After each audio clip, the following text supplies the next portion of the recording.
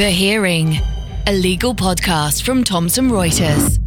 Welcome back to The Hearing. I'm Kevin Poulter, and for today's episode I travelled to ITV's London offices to speak with the broadcaster's Director of Legal Affairs, Barry Matthews. What Barry actually does at ITV is quite complicated, so I'll leave him to explain more. Barry, by admission, came from modest beginnings in Cambridge, but with the support of his parents and an inspirational teacher, his success in law has not only given him his own career, but also the opportunity to inspire and support others. The Social Mobility Business Partnership, which he founded, now supports over 300 students a year, and he's brought in some high-powered friends to help him out. Sadly, we didn't have time to discuss Barry's UK garage DJ sets, or how hard a negotiator Simon Cowell really is, so we'll leave both of those things to your own imagination. The Hearing. Barry, thank you very much for inviting us down to ITV, to your offices in Gray's Inn Road. First of all, very impressive, the building, and a lovely office as well, I should add. So just explain to the people who can't see us, we're in the old Times building. We are, yeah. So this building is a Norman Foster building, and it's all built around a very big central atrium where the printing presses used to be. So wonderful in the winter, not so much in the summer when the air conditioning packs up. But lots of there's a lot of glass around, I can see. Exactly. That's not good for the sun. But I'll introduce you now officially, Director of Legal Affairs and Third Party Sales. Now, first question is, what does that mean? What does that mean? So I am a divisional GC twice over. I look after our commercial division. I also look after our direct-to-consumer division. I have two legal teams reporting into me through those divisional responsibilities. I also look after advertising content compliance. The third-party sales piece relates to a number of people reporting to me who run our sales agency relationships with other broadcasters. We sell inventory on their behalf. Right. We also exchange media space with other media owners, so radio for TV, for example, called Contra. And we also look after the auditing of our shared broadcast deals. So that's my remit in terms of teams, and then I also look after a lot of the operational side of how our legal departments work beyond those which report into me. Well, that in itself sounds like a day's work, just explaining what it is. And you're the first time we've spoken on the series to in-house counsel, to GC, so thank you. And really want to know a little bit more about the sort of the practical side of the job. You've talked about the remit, but on a day-to-day basis, what does your day look like? Day to day is a mixture. So I have 5 heads of reporting into me, and generally speaking, my role now is to give kind of wise counsel on issues of risk. So really my role is risk management. So less of the kind of doing, more of the kind of oversight and assessment of risk. Whilst I do keep some responsibilities in terms of our relationships with Ofcom in respect of a behavioural remedy we inherited on merger. Beyond that, I'm looking at the operational side of things, so looking at how we innovate in terms of delivery of legal services. So that can range from doing periodic operational reviews, looking at whether or not we've got the most efficient deployment of staffing across our various teams, whether or not the way in which we interact with a business is efficient, insofar as we're always looking to see where we can commoditise what we do and then devolve responsibility into the business and train them into how they can actually become quasi-lawyers in terms of their drafting. So there's a mixture of creating contract drafting tools right through to education seminars to enable them to red flag issues early, because in effect most legal teams will, if you speak to any more, cost pressures are always an issue. Yeah, but is this the job description that you signed up for? How many years ago was it? It was just about 15 years ago I came in. I started out at Granada Television as a junior solicitor. Is that down here? It was actually, yeah. Oh, right. So I worked at Hogan Lovells, or Lovell, the White Durham it was then, for 5 years, trained there, qualified into what was called the trade law team, but specialised in sports and media. So Granada TV was one of my clients. I was asked to come over and do a notice period for head of legal role. Did that, went back for a bit, and then, funnily enough, came back. Wow. Stepped through the doors on day one, and my first job was to negotiate the recording contract for the Cheeky Girls' first album and single. I'd say that's a fantastic claim. You're not listed on there, are you? No, unfortunately not. I've got to check my copy at home. I did have a badge that had Cheeky Boy #1 on it, as I attended the record launch of the Cheeky Girls and their mother Margit. and their stepfather Ray, who was a chippy from Peckham. Is that right? Yeah, and it was a great night. Absolutely great night. I can believe it. Yeah, chatting about Romania pre-post Ceausescu with the cheeky girls and exchanging tips on snooker halls in southeast London with Ray. What more could you want from an evening? Well, it's not every lawyer's wet dream, shall I say, but everyone's got their own quirks. That's incredible. So the breadth of experience that you've got from cheeky girls right the way through to everything you've just been talking about is incredibly broad. How much, this might sound like a rude question, it's not intended that way, Sure. but how much of your job now do you think is, in speech marks, as a lawyer?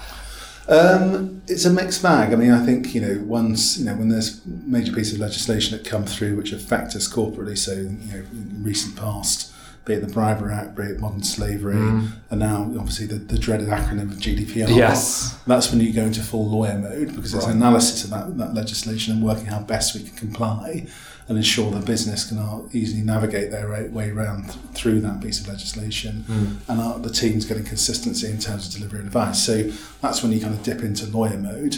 But then in terms of the operational management side of things, that's kind of really kind of what my role is now, to ensure that we are delivering legal service in the most effective way, and we're making best use of the people we've got, career management. I look after our learning and development programs. I look after our relationships with our panel law firms, because we see it as legal is not just in-house panel firm, it's a brand. And it's a brand in the eyes of the client base that we work with, and so there needs to be a seamless link between the two. So I'm always working on innovations to ensure that there's a closer knitting of those two sets of people, to ensure that it's a singular brand on which the client base see, because ultimately when something goes wrong and it's sort of down to poor legal advice, nobody really discerns whether it was the in-house team or the external team. It's the legal team in the broadest sense. When you talk about that client, that internal client, on a day-to-day basis, who are we talking about? So, I mean, in terms of, for me personally, we have a managing director of commercial, we have a managing director of direct to consumer, he's also our strategy director.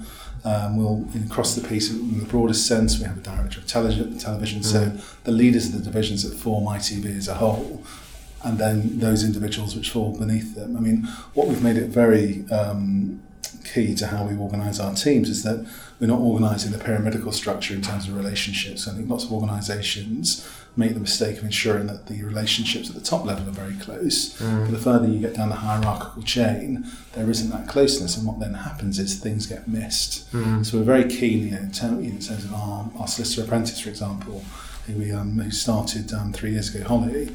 She will have her set of catch-ups with her peer group within the business, and that navigates all the way up through our paralegals, through our newly qualifieds, right through to our heads of legals and our directors of legal.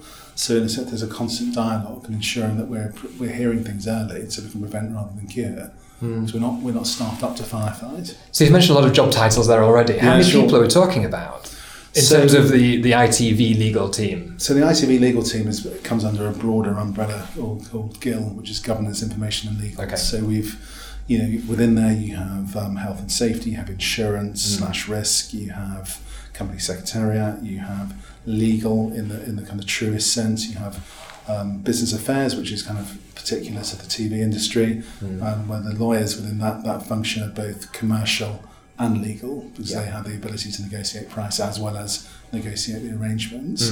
And then we've got a whole team of rights managers in terms of managing the distribution of rights in and rights out, which then feeds into the sales teams who are actually managing those rights.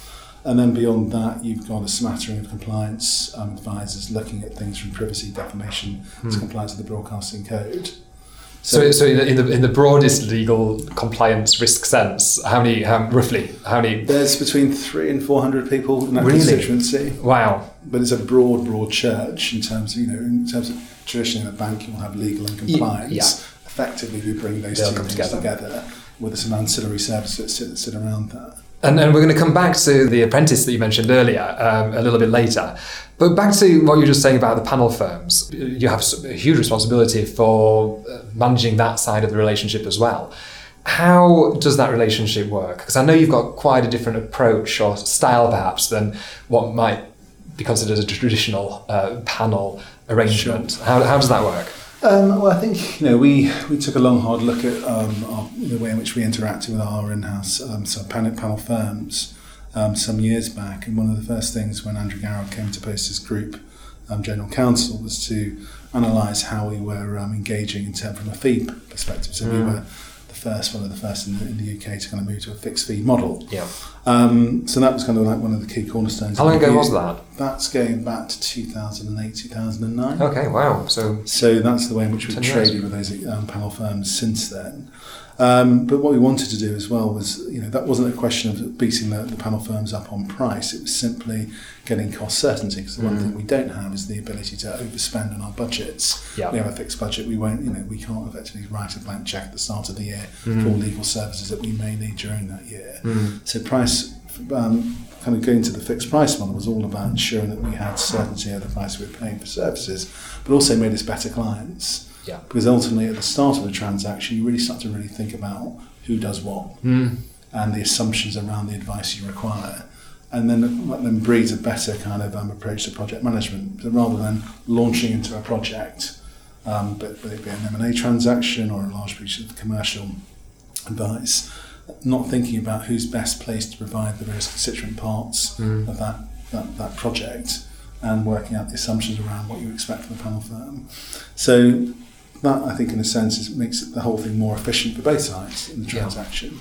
Yeah, and I suppose working on that basis as well, there's an element of building up the trust in that relationship, and you can't be responsible for everything that's going on, sort of in a micromanagement style, but you have to trust the people that you're working with, both internally, but also those panel firms and the people who are on the ground doing the day-to-day work. No, absolutely, and I think that then lends itself to thinking differently about how you engage your firm. So I spent a lot of time with Andrew working up new ways of getting greater stickiness between the panel firm and the ITV in-house legal team. So one example of that was a learning development programme we devised that looked at segmenting our legal teams from those who are 0 to 2, from 2 to senior, heads of legal, and then the constituent directorship, and building out a programme where it's co-authored, co-delivered and co-recipient. So there's obviously a vested interest in both in-house and the panel firms developing their lawyers. Yeah. We have a huge amount of access to business acumen and the law in context. Equally, the resources at the disposal of a law firm in terms of black letter law far blows apart what we can ever offer our lawyers internally. So actually what we did is bring those two worlds together, and in a sense made it a far more engaging programme of learning development, but then also because we'd segmented the legal teams in that way, those peer relationships began to grow from day one. So, for example, our 0 to 2 scheme is all around about core skills, but core skills from a legal technical skills perspective and business acumen. So understanding the means of delivery of television from the DSATs and the DCABs and the like of this world, right through to understanding, when the annual report comes out, actually dissecting that. So lots of people sat around and nodded their head sagely about the numbers being presented to them, but if you really interrogated whether they understood them, there was varying degrees of understanding.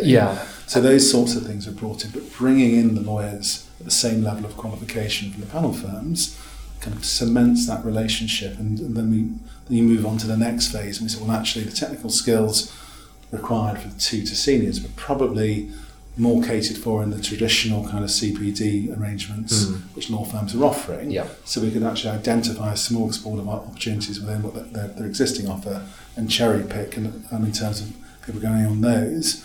But the key part of that scheme is more about a management consultancy spin called the Peer Partnership Programme I developed, and that's looking at how can we better refine our delivery of legal services in the context of the divisions we work, and equally how can the law firms think about they can deliver client services better. To coin a phrase, is ITV the hub with these sort of arms going off it to each of the panel firms, or is there a connection between the panel firms as well? Do they come together to share that knowledge? Yeah, so another innovation was around a Legal Advisors Day. So it's when we invited in the law firms and said, we are a team in the broadest possible sense. You say that hub and spoke model, but actually you guys can come in and listen to the leaders of the divisions that we support, talking very candidly about reflecting on the previous 12 months and thinking about the next 12 months in terms of delivery strategy. So you can understand, so you're not just siloed into the matters that you're brought in to assist us with. You're actually getting a broader picture. So when you're required to come in and act as a kind of an extension to the in-house legal team, you understand the starting point of where we're trying to get to as a business, which then enables you to kind of provide the insight and the context of what we need from a strategic point of view, rather than simply looking at what we've asked you to do. So, doing those sorts of things and making sure that there is that kind of collaboration and understanding we're a team in the broadest possible sense. And is it at that point you bring out the big red buzzer to vote off the panel firms that aren't forming? No. I mean, I think, we've had a good success rate of a low amount of churn from our panel, on the basis that, as you say, when you move into a fixed fee model, it's about trust. Yeah. You build up that trust. You're always, we review our panel on a 3-year cycle, and it's looking to see, given obviously the strategy changes over a period of time, whether we've got the relevant skill sets available within those firms and enough competitive tension in terms of, obviously there is still a market. I think it's one of the things that we found in our first turn when we reduced the panel size was that one particular organisation was querying why they were receiving less money than they did when there was 48 firms being instructed by ITV, and as we reminded them, it's still a market. You still need to be visible and competitive in that sense, and acting reasonably. I'm going to one more question just around the job as a broadcaster, as ITV. Obviously, we've talked about legal, we've talked about compliance, we've talked about advertising as well, and your responsibilities there, as well as those considerations. Do you also have any sort of ethical, moral sort of issues to deal with as well? I'm thinking like we're seeing more and more people on reality TV. And at what stage are you sat at home watching the TV thinking somebody needs to step in now, or we've got a responsibility to the audience as well about what we show, how we show it? Sure. Can you enjoy TV anymore? Yeah, no, I absolutely adore TV. We're not one of those middle class families that doesn't have a television. Right? So that's our primary form of entertainment. I think TV is interesting for an outsider because it wouldn't, on the face of it, appear to be an industry which is highly regulated, but it's one of the most highly regulated industries in the UK. Yeah. In terms of what we can put on the screen, as it appears in the broadcasting code for programmes, right through to what we can put up in terms of the adverts that appear within the programmes. And then for ITV, given that we merged, we formed ITV, the merger of Granada and Carlton, we have a behavioural remedy which regulates the way in which we trade with our customers. So in terms of the ethical aspects of television, we're highly regulated, and so there are very clear tramlines in which to work. But we are very conscious of the fact that we are part of the fabric of British society, and we do have a responsibility to reflect the society in which we live, and also use that as a force for good.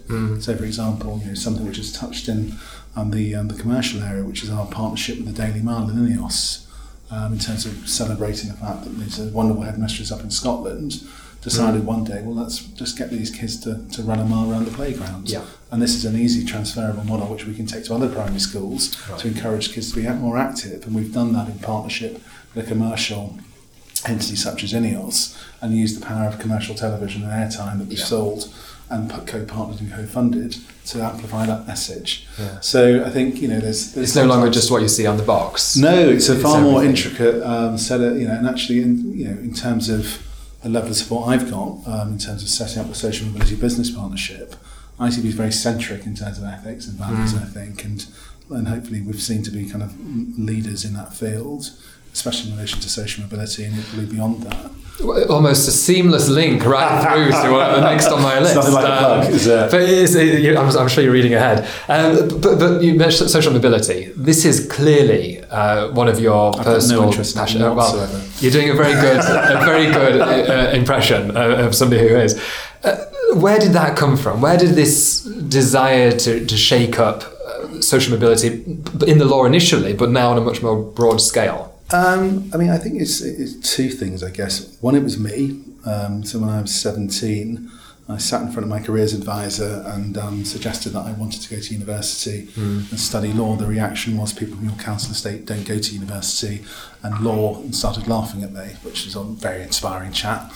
And it suddenly sounds very familiar, but I'm not here to. Unfortunately, I haven't been able to track him down. But secondly, when I first arrived in London, when I was a trainee at Lovells, I volunteered at a HIV charity called Body and Soul. working with teenagers. So we kind of take them at 12 and then they'd launch off into the world at the age of 18, 19. And one of the most crucifying things that was is that on numerous occasions having chats with the kids who were coming up to being 18, 19 and thinking about what next, a number of them who were super bright weren't considering law as a possibility. And that broke my heart. Because, well, why don't you think that law is a possibility? That's what I do for a living. Why isn't it a possibility for you? So, well, people like me don't become lawyers. I said, well, I don't come from, I wouldn't ever profess to say that my situation was, exactly the same as yours, but I came from a very similar background, and it is possible. It is hard. There's no denying that, but it is possible. But that kind of lens of aspiration was more born out of fear than anything else, and a lack of familiarity. So a combination of knowing what it feels like to come through and also seeing X number of years on, then actually those kind of psychological barriers still existed, kind of inspired me to say, well, look, let's try and do something about this, because actually the law firms had led the way. Prime, what David Morley did, A&O, and actually corralling people to think differently about work experience was bloody brilliant. But unfortunately, not every organisation has the force of an HR department or a CSR department to manage that. So I wanted to do something here at ITV.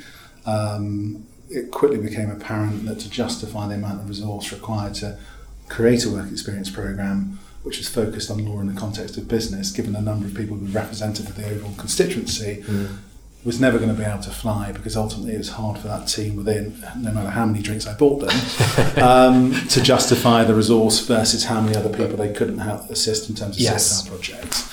So back in 2014, managed to convince a number of firms and their respective clients to come together. I said, look, we can subdivide responsibility. This all becomes more manageable.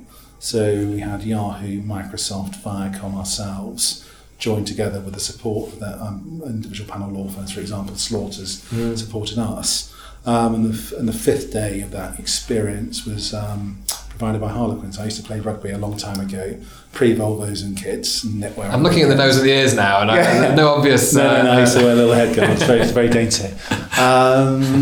Then mine also, when the went out when I was 22, so I kind of saved these face of radio looks.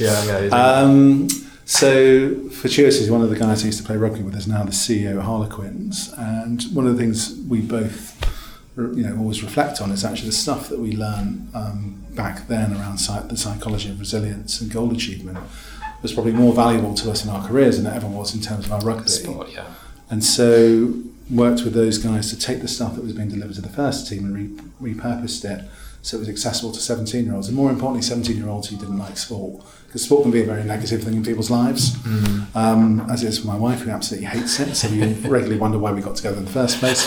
But it's all good, it's the humour. It's good to spend time apart. Exactly, that's what it is. It's good to be an individual. Healthy. And so it worked. We kind of stitched those experiences together. It was showcasing law in the context of business through the medium of business games. Fifth day at Harlequins, learning about resilience and goal achievement, and that was 20 kids in 2014. So I should say students, year 12. But I thought, well, this actually works. This is a franchise model. This is something you can effectively think about as like a product. In the same way as delivering legal advice to these guys. How do we make commoditise? How do we make things more efficient? Let's apply the same principles to charitable work. Why shouldn't you? And so we did that. We replicated it in Manchester the following year, bringing on board Adidas, Man City, Man United, Ben Brown, a digital retailer. Same model, 4 businesses, Resilience Day. And then at that point, it was just a back-end coaching platform run through LinkedIn, which is through a very ad hoc email address was monitored, and we found somebody to help the kids with queries after the scheme. You fast forward to last year, we got up to 300 places, 7 towns and cities, no formal budget, no paid for staff, just a number of my lawyers doing things on it's good for your development basis. But you've mentioned buying the beers or getting the drinks in for these people to convince them this is a good thing. But when it gets to Manchester United, even Yahoo, whatever, how much arm twisting was involved? Is that how it works? Or was it just finding people like you with that motivation? Yeah, I think it's there is huge amounts of latent goodwill out in the UK and corporate Britain, but there's lots of people trying to work out how. And so what we managed to crack, it's just the pitch is a day's worth of content and the price of some sandwiches and chip in for the kids' travel. Yeah. And beyond that, actually, we'll do the legwork. So this year it grew up.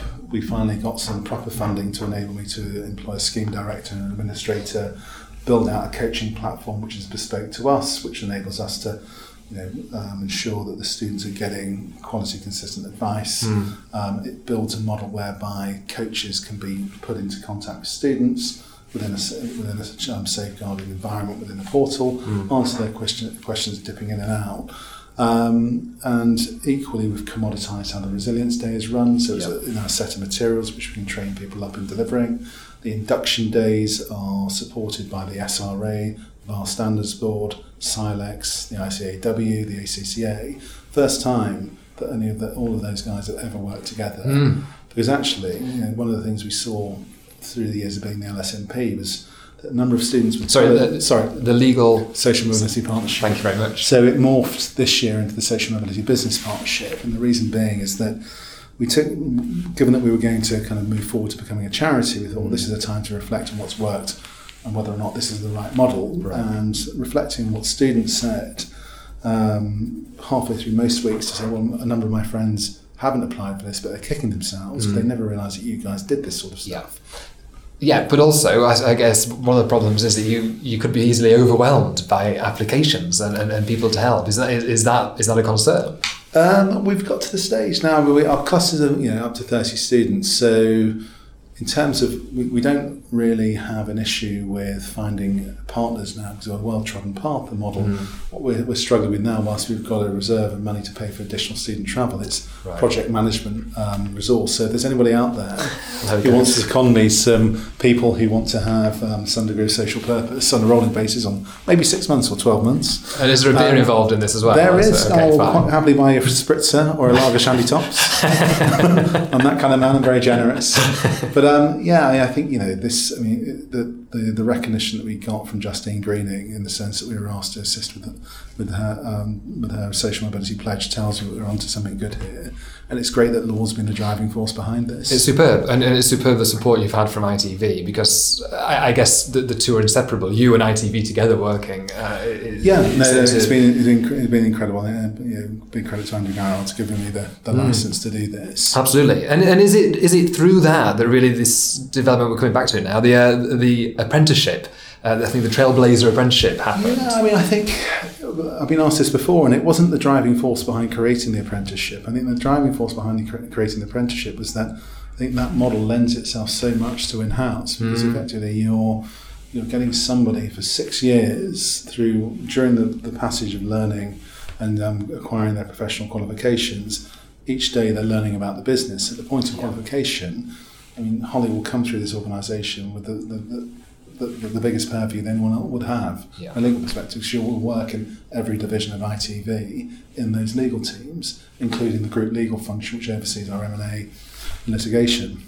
So she will come out of that experience on day one as a newly qualified, completely conversant with ITV's business model on a 360 basis. So what's not to like about that? Well, I'll tell you, as an employment lawyer, what's not to like is I hope she's locked into a 20-year non-compete because she takes that somewhere else. That's a lot of knowledge that you could potentially lose and walk out the door. And this is not advice for Holly, I should say. I hope she's not listening. But as much as the investment comes through it, because I think it's a 7-year program. 6 years in 6 years, sorry. That's a huge investment, and of course, I'm sure she's going to be very grateful. But at the same time, sure. I mean, we're not doing that with the goodness of our heart. I mean, I think this to me makes absolute commercial sense for ITV, because you get somebody you can deploy into any of those divisions on qualification. Yeah. Given the economics of how we run legal teams, there's always going to be a need for newly qualified lawyers cycling through the process in terms of different teams. So there will always be a need for newly qualified on a regular basis coming into the wider team. It makes absolute sense for us, and that's why we push to be the first in the UK to do it, and working with Silex Law School and City just across the road there. Yeah, fantastic. And for Holly and for the people you've been working with, which I'm guessing now are probably in the thousands that have come through the social mobility, and what is it? Is there something which is missing in their lives that make them feel whatever stage that they can't achieve this is not an opportunity for them, it's not something they can follow? Pointing to Holly, I think Holly, again, we weren't looking to recruit somebody from a low-income background. It just happens that, Holly won't mind me sharing this with you, that she did come from a low-income background, but she came through because she really wanted it. And actually one of the things that drove her towards an apprenticeship was some of the misinformation she'd got about the cost of university, which was heartbreaking because that's one of the things we try and unpick during the SMBP. Martin Lewis is one of our patrons. But in terms of what are the students that we meet missing, they're not missing ability. They've definitely got ability. All these students are super bright. What they're missing is the social capital you get growing up in a middle class family. Now, one of the things I said when we set this up, this is not to demonise kids who go to private and public school, because you don't replace one prejudice with another. This is about accepting that your success is dependent probably on two things. It's the academic experiences you have within the schools and the institutions you go to, but conversely it's your social capital and the confidence born out of that social capital. And we as employers can affect that second half. I mean, you can affect the first half in terms of offering tutoring. I've known Social made a wonderful project called the Key Project with the Central Foundation School for Boys up in North London. But through work experience, you give the students the ability to see that actually organisations like ITV will welcome you if you're bright and you're willing to work hard. I think one of the unintended consequences of the structure of the scheme, because it was born out of a need to subdivide responsibility to make it possible, was that actually if you go to 4 different organisations in a week, it's very hard to say that they're the exception rather than the rule. And so you're getting you're actually sparking some inspiration. So our whole kind of strap line is Inspire Skill Coach. So the inspirations around seeing those organisations and familiarising them with that, and see it's not impossible to get there. The skill side is ensuring the days are focused on business games. So they walk away with anecdotes they can use in interviews. So when they're asked the question about, talk to me about a time when you've worked well as a team or solved a problem or been a leader, they've got something to say, and it's associated with a super great brand name. Absolutely. And then the coach is actually that aftercare to say that the show and tell is great, the brand name's great, the anecdotes are great, but actually the turnkey will be that continual ability to come and touch base with somebody in the know, which I can now give my kids and my mum and dad can give me, through something which is scalable like a coaching platform. So for you personally, way back when, on the council estate in Cambridge, just kicked out of the careers officer's office, what was that social capital? What was that drive for you? Where did that come from? I mean, in terms of law in particular, beyond actually having a job that wanted to give me some financial certainty, I was very fortunate enough to have a wonderful headmistress when I was at primary school, a lady called June Foote, and she was very fearsome. She was headmistress by day, and also magistrate by night/day. Right. And she was probably she's one of the biggest role models in my life, beyond my own parents. And she instilled, in me an understanding that I could achieve that. And that was something that, would be possible. And she was something I really admired. And I actually saw a video that you've produced, I think for the first 100 years campaign. And in that she mentions that there were 3 things that you could have gone on to do. And I think this is correct. It was actor, journalist or lawyer. Yes. I suppose I failed her on 2 counts. Did you make the right decision? That's the question. People have multiple careers, don't they now? Yes, I think I did. I mean, I love my job. And, I think in terms of the breadth of what we do here at ITV and the breadth of role that I now have means that no day is the same. It sounds very cliche, but it's very, very true. And actually it's about working with people and inspiring people and getting the best from them and developing relationships. And I think what we've made a really good play of is ensuring that the way in which we organise our teams, I've developed a model here in terms of we organise teams to ensure greater stickiness between our internal clients in-house team, the stickiness that we create with our panel firms is all born out of how you create models of communication, models of learning development, all about creating greater stickiness and greater relationships. And that's what life's about. It's what business is about. It's about what our personal lives are about. It's bringing the humanity into what is actually, you spend a lot of time in these class buildings, and actually about enjoying that through ensuring that you're actually not remotely working and producing documentation and advice. You're actually solving problems and helping people. Not in the laudable sense of helping people, in terms of what we've done as SMBP, but actually the same satisfaction you get from actually solving problems and making those connections. Asking as a partner in private practice who's very happily settled, the fear that I think a lot of people have about going in-house is that there's no way back, there's no way out of it. Do you feel that you're now on this groove that's difficult to move away from, certainly to go back into private practice, but in terms of future options for you, are you going to be you're the ITV through and through now? If we cut you open, it's ITV. I love my job. I love this organisation. I wouldn't have stayed here as long as I have done. I think. I don't commit you. This no. I mean, I think not signed in blood. No, I mean, I think my skill set has broadened as a result of coming in house. So I've got, I'm running a sales business. I'm running an operational element of the legal function, the wider governance function. So there's any number of things I think which are transferable into terms of. I could go back into private practice with advertising and marketing specialism I still have. Yeah.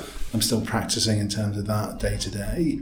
But equally, actually, the operational side, in terms of looking at actually, I don't think the model we've created in our panel firms is necessarily replicated elsewhere. I think there's a lot of disconnect between panel firms and their clients and managing, that there isn't the ingrained relationships that there probably could be. I think sometimes, I've done some work with the Muller Group based out of Churchill College, working with lawyers, getting them to understand the importance of rapport and how to sell. That actually law it's a profession, absolutely, but we're still selling something, and the principles of sales still apply. And you can do that without in any way denigrating the profession that is being a solicitor. So I think there's a huge amount of scope in that space and innovation, but not innovation in terms of just purely technology, about how we kind of deliver legal services in a far more efficient way. So there's lots of thoughts going on. Well, Barry, thank you. You're not on the market right at the moment, but a valuable commodity going forward. It's been great to chat to you. Thank you so much for welcoming us. And well, best of luck with everything. It sounds like you've got plenty to keep you occupied. Yes, brilliant. Thanks. The Hearing. I hope you enjoyed this episode of the podcast. Please like us, or just follow and subscribe. We also want your feedback, so rate and review us, or get in touch using the hashtag #TheHearingPodcast. The Hearing, a legal podcast from Thomson Reuters. To find out more, go to tr.com/The Hearing or subscribe via iTunes, Spotify, or wherever you get your podcasts.